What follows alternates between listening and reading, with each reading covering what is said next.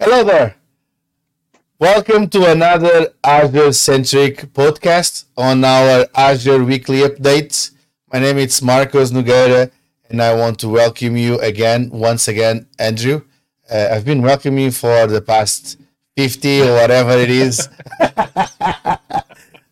I don't know, like a year and a Yeah, half or something. I think something we've been like doing that. kind of look. We should call it bi-weekly updates at our recent pace, but No, I think no, we'll we'll we'll get get better. better. We'll get Yes, better. yes, absolutely. But welcome, another good week on Azure. We've been so busy that we changes and changes of scenery, as you can see on the YouTube channel. If you are in this case, listen to us. Just go there to see the change of scenery regarding Andrew. Now it You'll have noticed the last few episodes, everything started disappearing. exactly. Exactly. It was you on vacations for not vacations on a deserved location to rest for a long time, which is good and well deserved. But now you are new life, new year, new house. So that's congratulations Yes, for this. there's a lot of new things, and Yes, I'm both overwhelmed and full of gratitude. So yes, nonetheless, thank you for inviting me back absolutely, in this episode. absolutely. I appreciate that.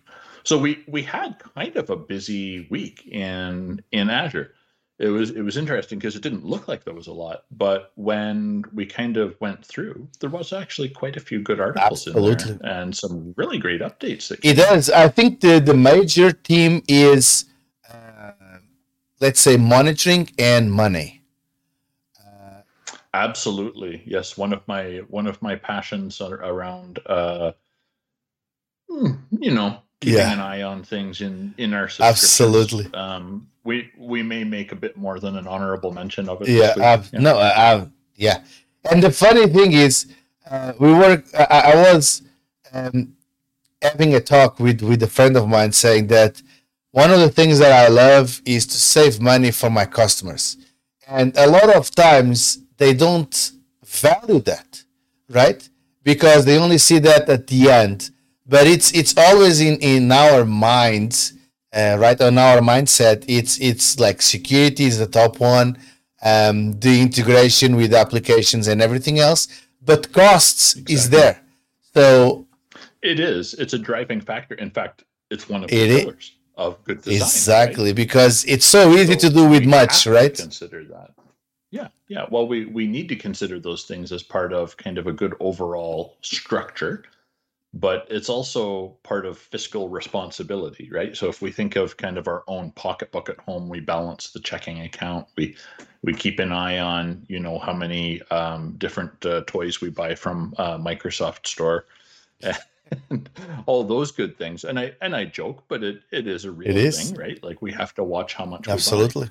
And it's no different for a business. They have to watch how much they buy and where that money's going. And good management of those costs is really part of fiscal responsibility for the business, right? And we have to help them. Absolutely. It reminds me some of those slogans that we see like do more with less.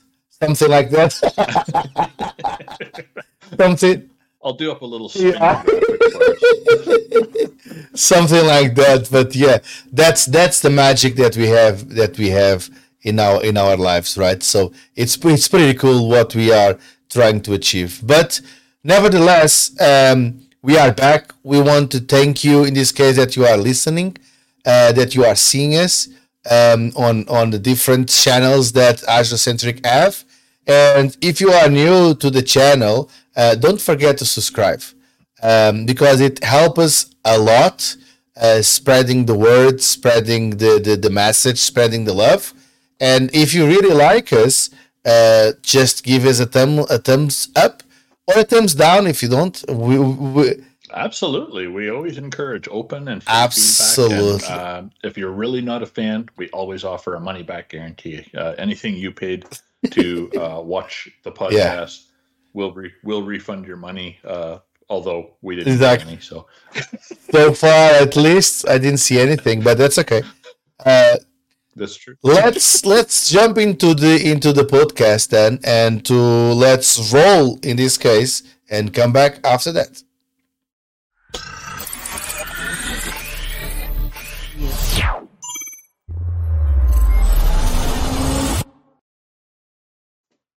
So welcome back. Let's jump into the first update. So this week, the first update is the general availability of application gateway mutual authentication. So we're starting really well. So it's GA, so now you can use it, and it's application gateway mutual authentication. So what is that mean, mutual authentication? Why is that important for day-to-day operations in this case, Andrew? So one of the things that this does is it really extends the support for the listener-specific TLS policies, and that allows us to use either kind of the pre-canned templates that are available with App Gateway, or we can build custom TLS policies.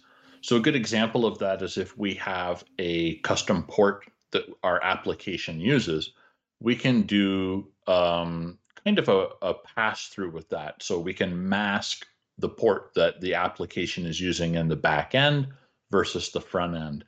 We can kind of increase security. So we have to, of course, be careful with our designs, but this is one of the things that it can really help with.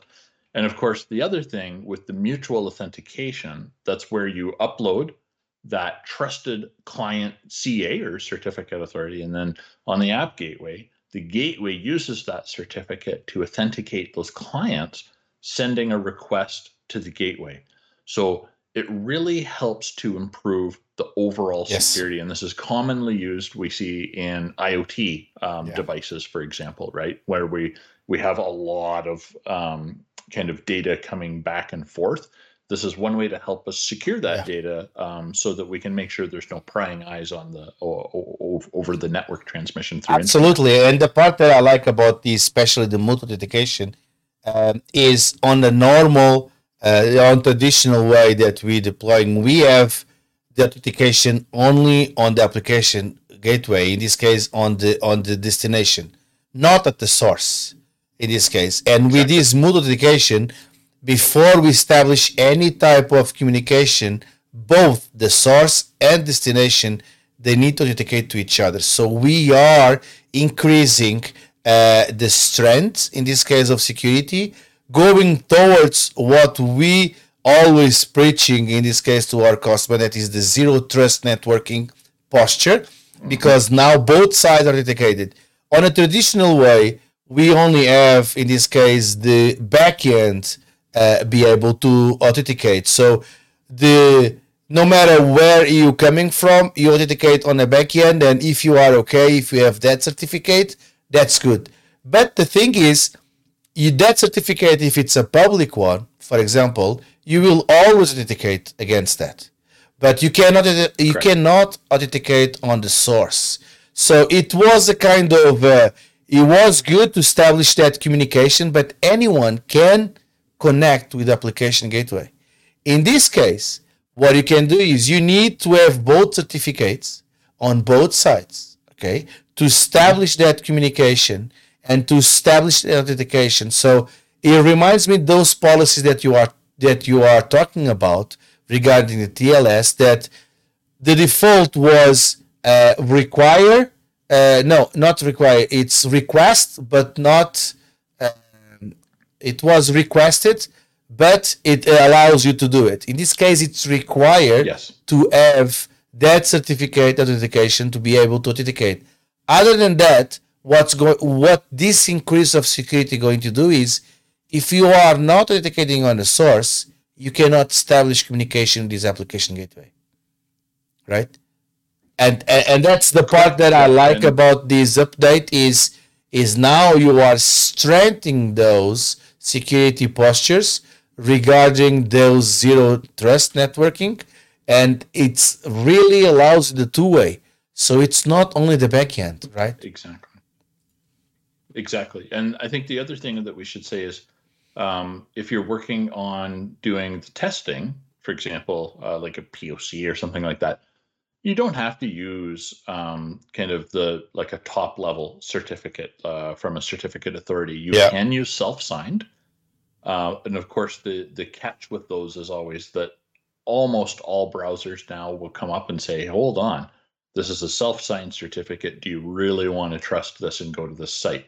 So you will get a warning when you use it, but sometimes that's okay for initial testing, just as a kind Absolutely. of proof of Yeah, concept. using the self-service certificate is one way, although you have to deploy that self-service certificates in all the Everywhere. device that you are connecting to. So it's doable Exactly. for testing, but it's not practical. Just spend the $150. You'll spend more in time trying to Yeah. fix it. Or you can use one of the Azure certificates. It's working as well. Absolutely.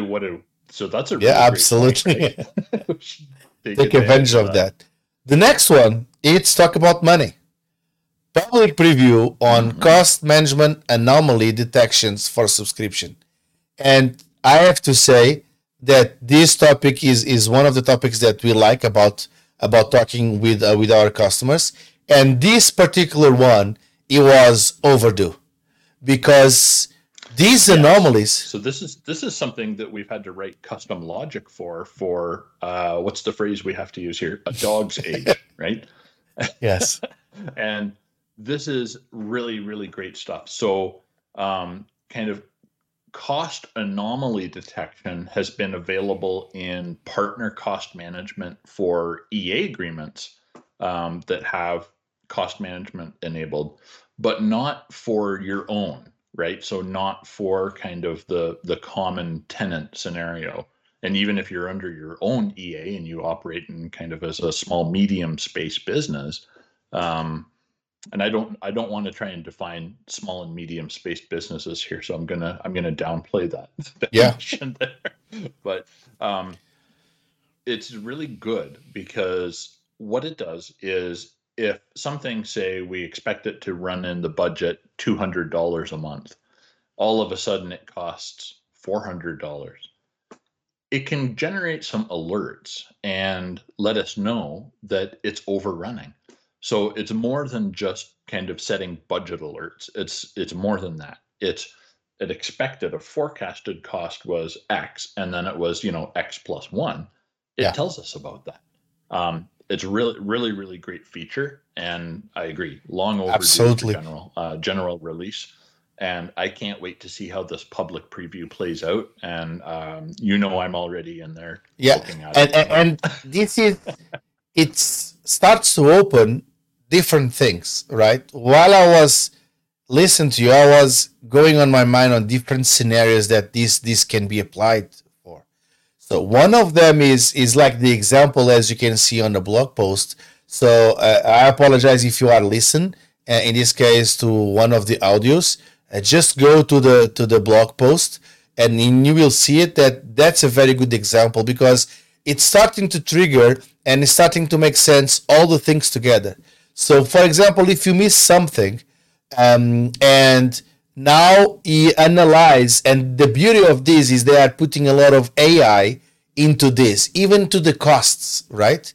To predict and to see it and to analyze what is your current cost, what's going to be your upcoming cost, what's going to be the cost that you had on the last month, something like that, and gives you that information. So it's allows you to set alerts for not spending too much. Of course, that is one of the concerns.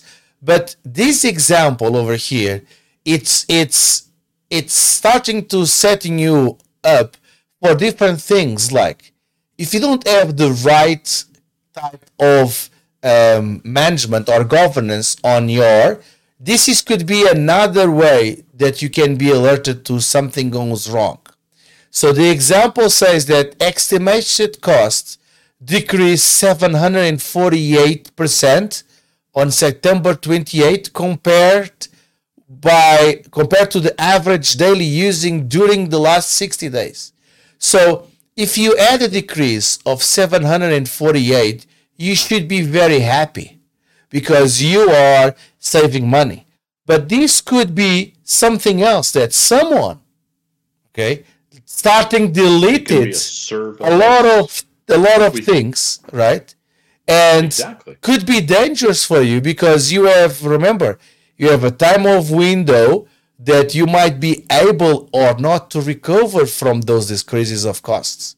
It's not only that you are saving a tons of money and should be youpee, yay, I'm saving money, but could be someone that this is another way that you can see it because they don't have the insights of the billing, right? And they can try to remove all the alerts and all of that.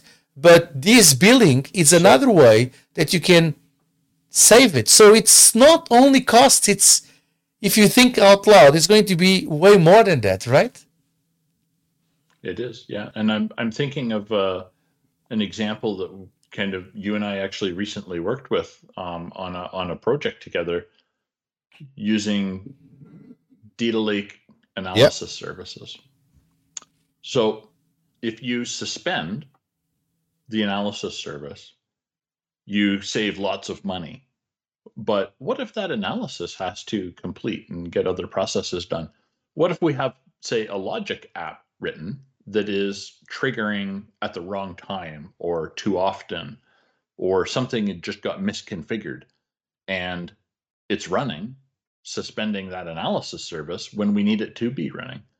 So before our customers tell us that, hey, the analysis didn't complete, we didn't get the data that was done the way we were expecting it to be, kind of fully baked, we got this half-baked stuff, what's going on?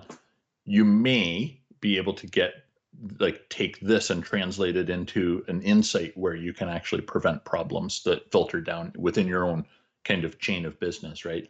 So this is like applying the AI to cost management, and in a very similar way to how they've done with Azure Monitor.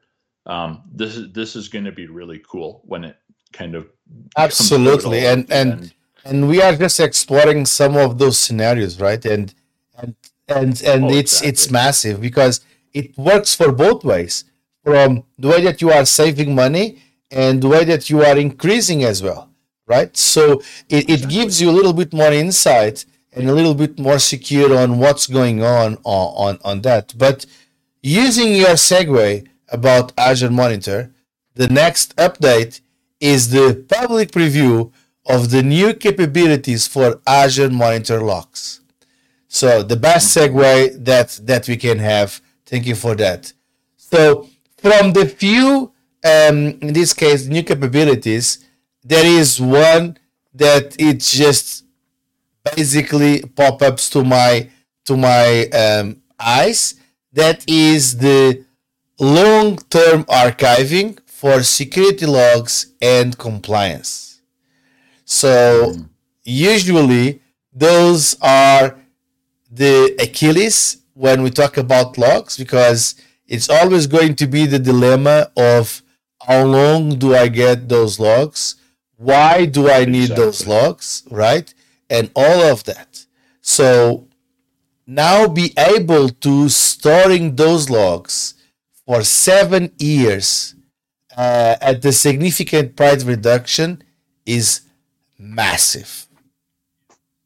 Yeah, this is big, right? Because the one that jumped out at me, and I think there's some, let's say, kind of interesting outcomes that we can kind of talk around here, is the process your logs during ingestion, transforming and doing all of your querying using a subset of something that is very, very much across all of Azure now, which is KQL, right? So Kusto Query Language. So if we think of how SQL became the standard, KQL is becoming that kind of same level of standard where it's just very popular and prevalent. So when we think about, and I don't want to dive down the rabbit hole here, but I get really excited about 7 years of log retention, because the first thing I think of is the SIEM and source systems for Microsoft Sentinel, right? So one of the things that we always have kind of trouble figuring out with our customers is how long do we really need to keep those logs? right? And there is no right answer here. It really depends on so many gosh darn variables, and it's very much business specific. So only you can determine, with the help of some experts, what the right answer Absolutely. is there, right? So often it's 6 months, could be Yeah. 7 years. So Microsoft went to the top end of this, like absolutely amazing for me, because now we have that super price reduction for that 7 years of log retention. It's really going to help customers to be better prepared and build better security postures overall. And that's a big And deal it's when not we only talk that, about it's those like logs. having the history. So be able to compare, Exactly. right, what is going on that application with happening right now. It goes to one of the things that we love about Sentinel is the behavioral, in this case, AI that goes and compare what's going on previously 7 years ago to now. Yes, you say that probably 7 years ago that application have a different OS, a different whatever it is, but still, if you can still compare. And like you mentioned, that part of process your logs during injection, it brings more to the real time that usually the logs, it's going to be reactive because it needs to happen. Exactly. You need to export the logs needs to be there, and you can query. But that time frame usually it could be long. So now when you are injecting those logs, you can even query. You are close to the real time of what is going to happen or what is happening at that precision time. So it's pretty cool to have both scenarios, the long term saving money, and in this case the injection almost in real time to just be able to query those. Absolutely. Other things that they are saying is the full power to your own logs. So new table management APIs creates and updates the custom and build the table schemas.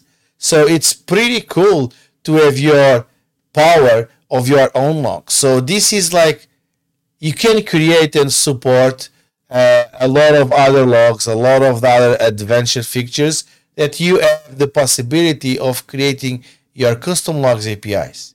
Uh, Oh, so it's exactly. it's pretty powerful.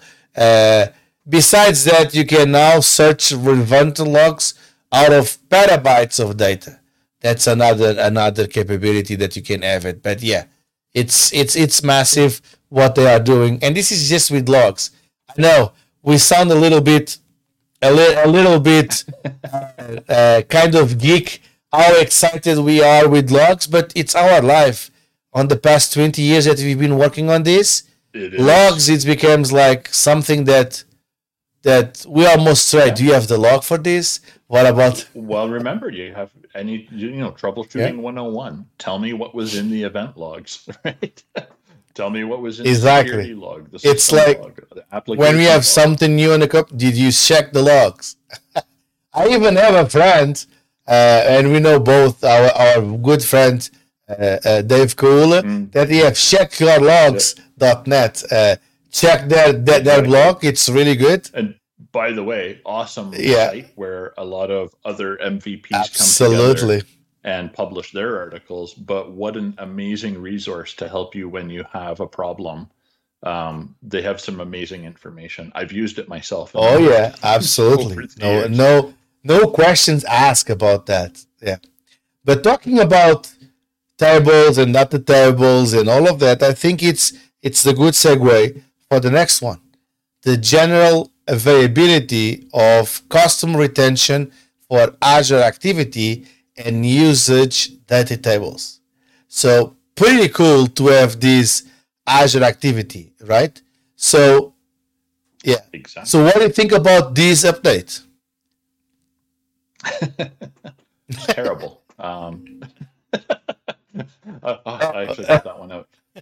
It's amazing, right? So Terrible, amazing, right? the Or ability, amazing, terrible. Yeah, whatever. terrible, amazing. Yeah, I can't help myself, right? So when I get excited, I always joke, as you know. So um, it's daylight. What can I it say? is. The seasons are going to change. It's going to happen. So this is really cool. because this gives us the ability to kind of enhance our usage a little bit around Azure Activity. So we use Azure Activity is kind of the log, hey, somebody's provisioned a VM, somebody changed a VM, somebody deleted a VM, and different resources. I'm picking on VMs, but it's just the easy example. So if we have the basic audit enabled on our operations, then this gives us a really kind of an enhancement to not only, like we were talking about logging and the last update, it is really important because it gives us that way that we can audit things.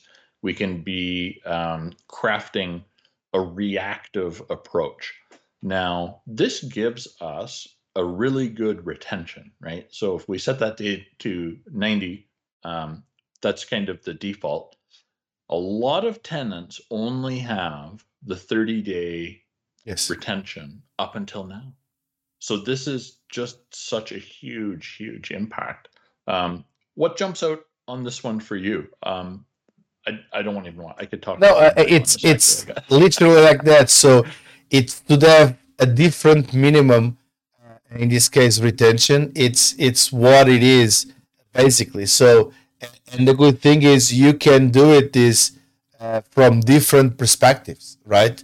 The 90 days minimum, it's pretty cool, like you said. The be able to do this by either a REST API or even to CLI, it's another way that you can do it. So you can update this by using whatever it is that you want to do it. It's just a matter of all of that. Yeah, and I think it's pretty cool that we have that available to us, so we can create that custom. We are not only tied to what is coming by default, right? Oh, exactly. Yeah, and quite often when we're running with the defaults, we have to be a little bit careful because it may not give us the retention or the information that we were hoping it would, or that we assumed if we made a bit of an assumption on it. So just that, always that warning of 30 days goes a lot quicker than we want it to sometimes, and being able to set a custom retention is amazing. So it can go up to 91. That's fantastic, and that doesn't mean we have to use it. We can use Exactly. 45 days. So if we have specific queries, we can build around that. If we're exporting that Azure Activity log through Process or something like that, we can kind of configure things a little bit more in a custom Absolutely. way now. The next one is the general available of log analytics data export in Azure Monitor. Um, that's a pretty good one. It's GA, and now we are able to export those data from log analytics into Azure Monitor and export then supported tables data that will automatically populate as they get supported. So the way that this works is now you can create those export rules. You can define those export rules. When you're moving that data to Azure Monitor, they will starting to become supported and available for you. It's pretty cool to have this. So you can create a new generation of custom logs, correct? Absolutely, right. And what it allows us kind of that continuous process, right? So kind of one of the use cases that we commonly see here is other types of, let's say, security monitoring. I promise I'm not going to say Microsoft Sentinel. At least this time. Right? I promise I won't say it. So if we're exporting those Azure Monitor logs, it allows kind of an AI-based solution to help us analyze a more complete picture, and it allows us essentially to map outcomes of our infrastructure with other behavioral patterns that we can ingest into that Yeah, analysis system. So not tied to any one solution in this case, but it just happens to be kind of a pipeline that runs and moves the data. So I have had the opportunity to put this one in place a couple of times, I'll say, and it's actually really, really cool. You can move a lot of data very quickly, and it allows you to do a lot of really good things. There is some limitations with it, so read the MS Docs article. In my head, I always want to say KB, and I know that's not true anymore. Read the MS Docs article, and just read up on it, understand the requirements, but also understand what some of the limitations might be as you go through an implementation of that. It is really fun. It is really fun. Moving to the next one. General available of direct enterprise agreement on Azure cost management and billing. It's new times in this case for the Azure cost management and billing with now direct enterprise agreement. So yes, do you want to start with this, because I think this is going to be a massive update. You can see me trying to start talking. I know I get too excited about this. So this one also has been a long time coming, right? So EA customers or enterprise agreement customers have long been asking, where is kind of a more granular management option? How can we get better reports out? How can we do a little bit better alerting from a cost perspective in there? So we're really starting to see Microsoft answering those questions that customers have been submitting for a little bit now. And this is really, really great. So this one allows us to have better integrated access with the invoicing, with the costing, but also understanding how our cost management policies are applying inside our EA. So if we have a dev test subscription, we can really drill down in there and understand what pieces of the tenant or subscription, are costing us money, and which pieces we should focus on for cost optimizations and analyze a little bit differently. If we combine this with our previous cost management update of kind of that AI starting to get mixed into the cookie recipe of cost management, we're starting to see some very powerful, potentially automated outcomes that we can utilize to help us really get a better picture and a better handle on our costs. Because often it's not the fact that something was $100 2 months ago and $1,000 now. We can usually answer that question. The hard part is showing the data, showing what's being consumed and why it's different now to other members of management, or if you will, the bean counters in the company. We have to be able to communicate it in an effective way. Right? So it is, really, and it's cool. Not only that, because you might think, but why this is not available for enterprise agreement? Because usually enterprise agreement you're doing where you're doing your licensing and you're doing all of that, and usually Microsoft just throw out on that some of those consumption that you are doing, and some discounts and all of that, different pricing, and usually it's really difficult with different pricing for different enterprise agreements, because each enterprise agreement is totally different from each other, right? To just getting those costs, because one of the things is when you're going, for example, the Azure calculator, it's nothing to do with this, but you get the price of the me and you, in this case, the normal Joe. Yeah, you get the retail price. Pricing. Enterprise agreement, they have a different price, right? And be able to see what you are consuming of, and be able to project that, and having everything that you have on customer management, even if you are not on your cap, or you are surpassing your cap that you have, anything like that, it's good to have those. And other things like be able to billing and be able to go there and doing simple things like downloading invoices, right? And doing all of that was kind of those basic stuff that now it's available for them. So there is a bit of an answer here too, and we kind of touched on it a little bit in the last cost management update today. But one of the things that's kind of unwritten that we don't really talk about kind of publicly a whole lot is when you're an organization at the Azure EA level, it's almost assumed that you have a partner helping you manage that, a Microsoft partner. So I'll explain it a little bit because it might not make sense if somebody hasn't heard about all of these things before, right?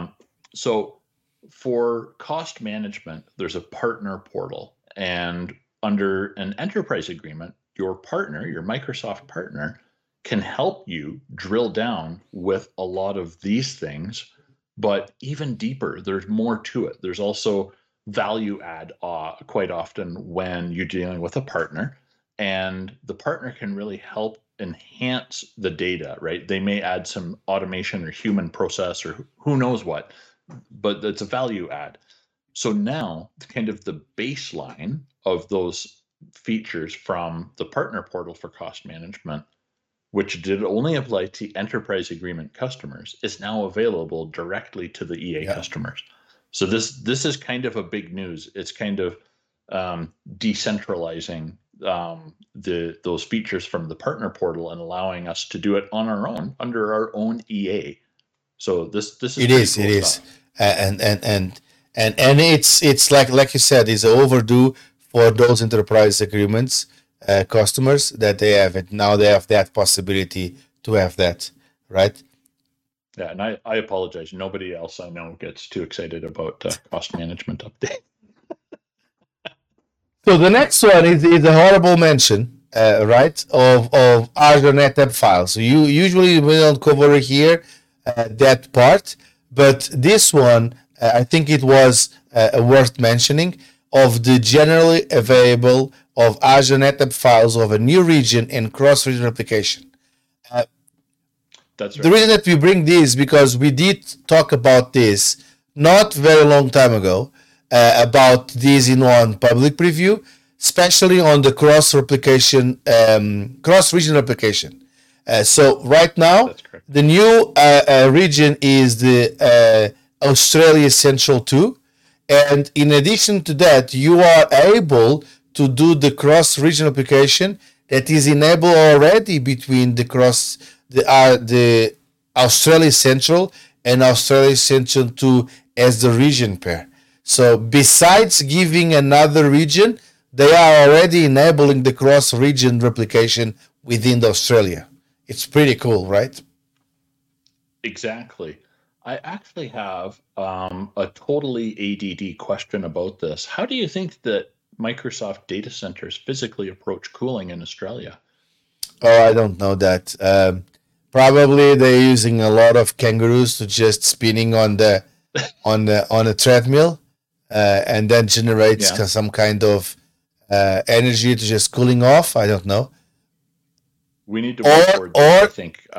I envision a giant hamster wheel with a bunch of kangaroos getting quite upset. they put data centers in a place that they have a lot of palm trees, and they make some kind of shade. Probably, or I don't know. I'm just kidding.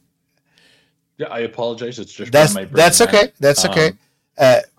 The cross-region replication is really important. It is, but that just give me another thing. I was reading a long time ago. That was the misconception of the heat. The problem of the data centers, it's a combination of heat and humidity, right? You cannot have both. Correct. You can only choose one.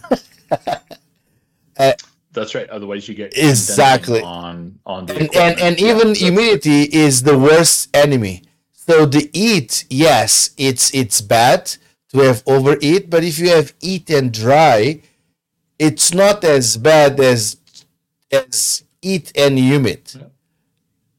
Yeah, data centers can actually run a lot warmer temperature internally than people think. It's always cold, really, when you go into a data center, but that's not necessarily to just because it's a big open space. They have like the hot and cold aisles, so the humans walk in the cold part, right? And let me clarify. It's not like I'm saying that center can run at 50 degrees. It's not that. What I'm saying is hotter than the normal.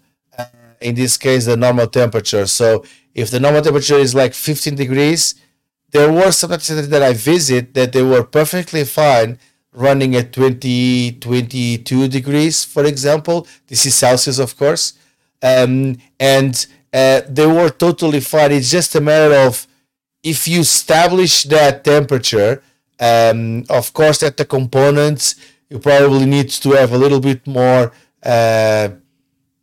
alert systems to just not having that variable too much to have that temperature. But yes, ideally, Well, there's it, a bit of it a science is. to Oh it, right? my Like you God. bring in a piece of new equipment, you don't plug that equipment in usually for 48 hours. You have to let it kind of acclimate or get used to the I temperatures, right? remember on my old days of data center, now the cloud doesn't that.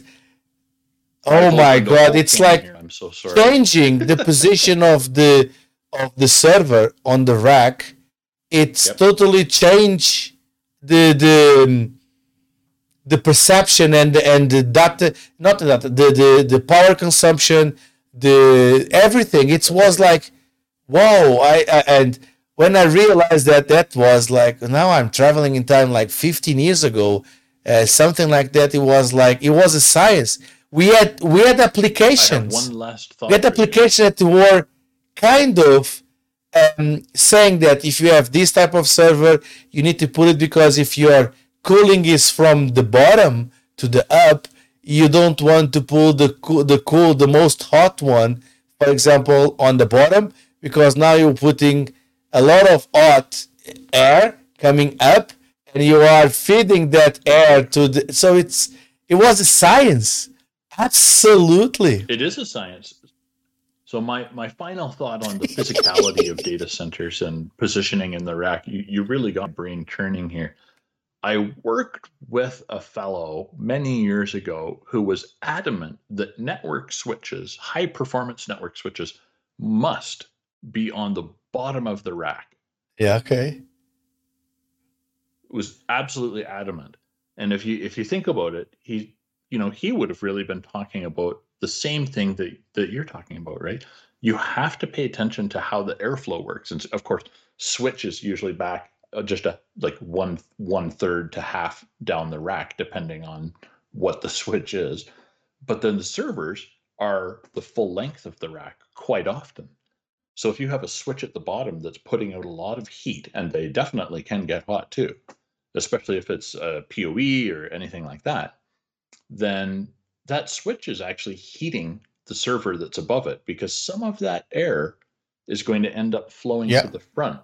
And that's when you also have to get into the type of panels that you use for the spacing to make sure that you're blocking any hot air from coming to the front before it gets sucked into the next one up and shot out the back again, Absolutely, right? absolutely. It's so And all of the kids are listening, going, "What are these guys old talking turkeys about. talking about?" Absolutely. Let's move on before we just open the Pandora box. I think it's time. I'm so Let sorry, everybody. Thank you for entertaining my little yeah. diversion. General. Let's go to the next one. Generally available, utilizing multiple backups per day on Azure files and in Azure Backup.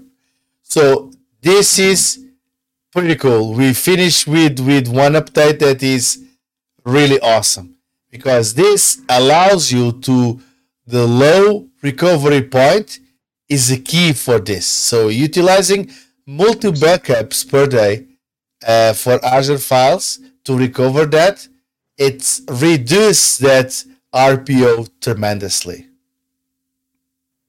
right?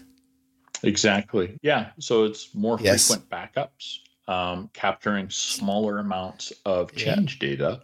So it's more efficient. The backups run faster, more frequently.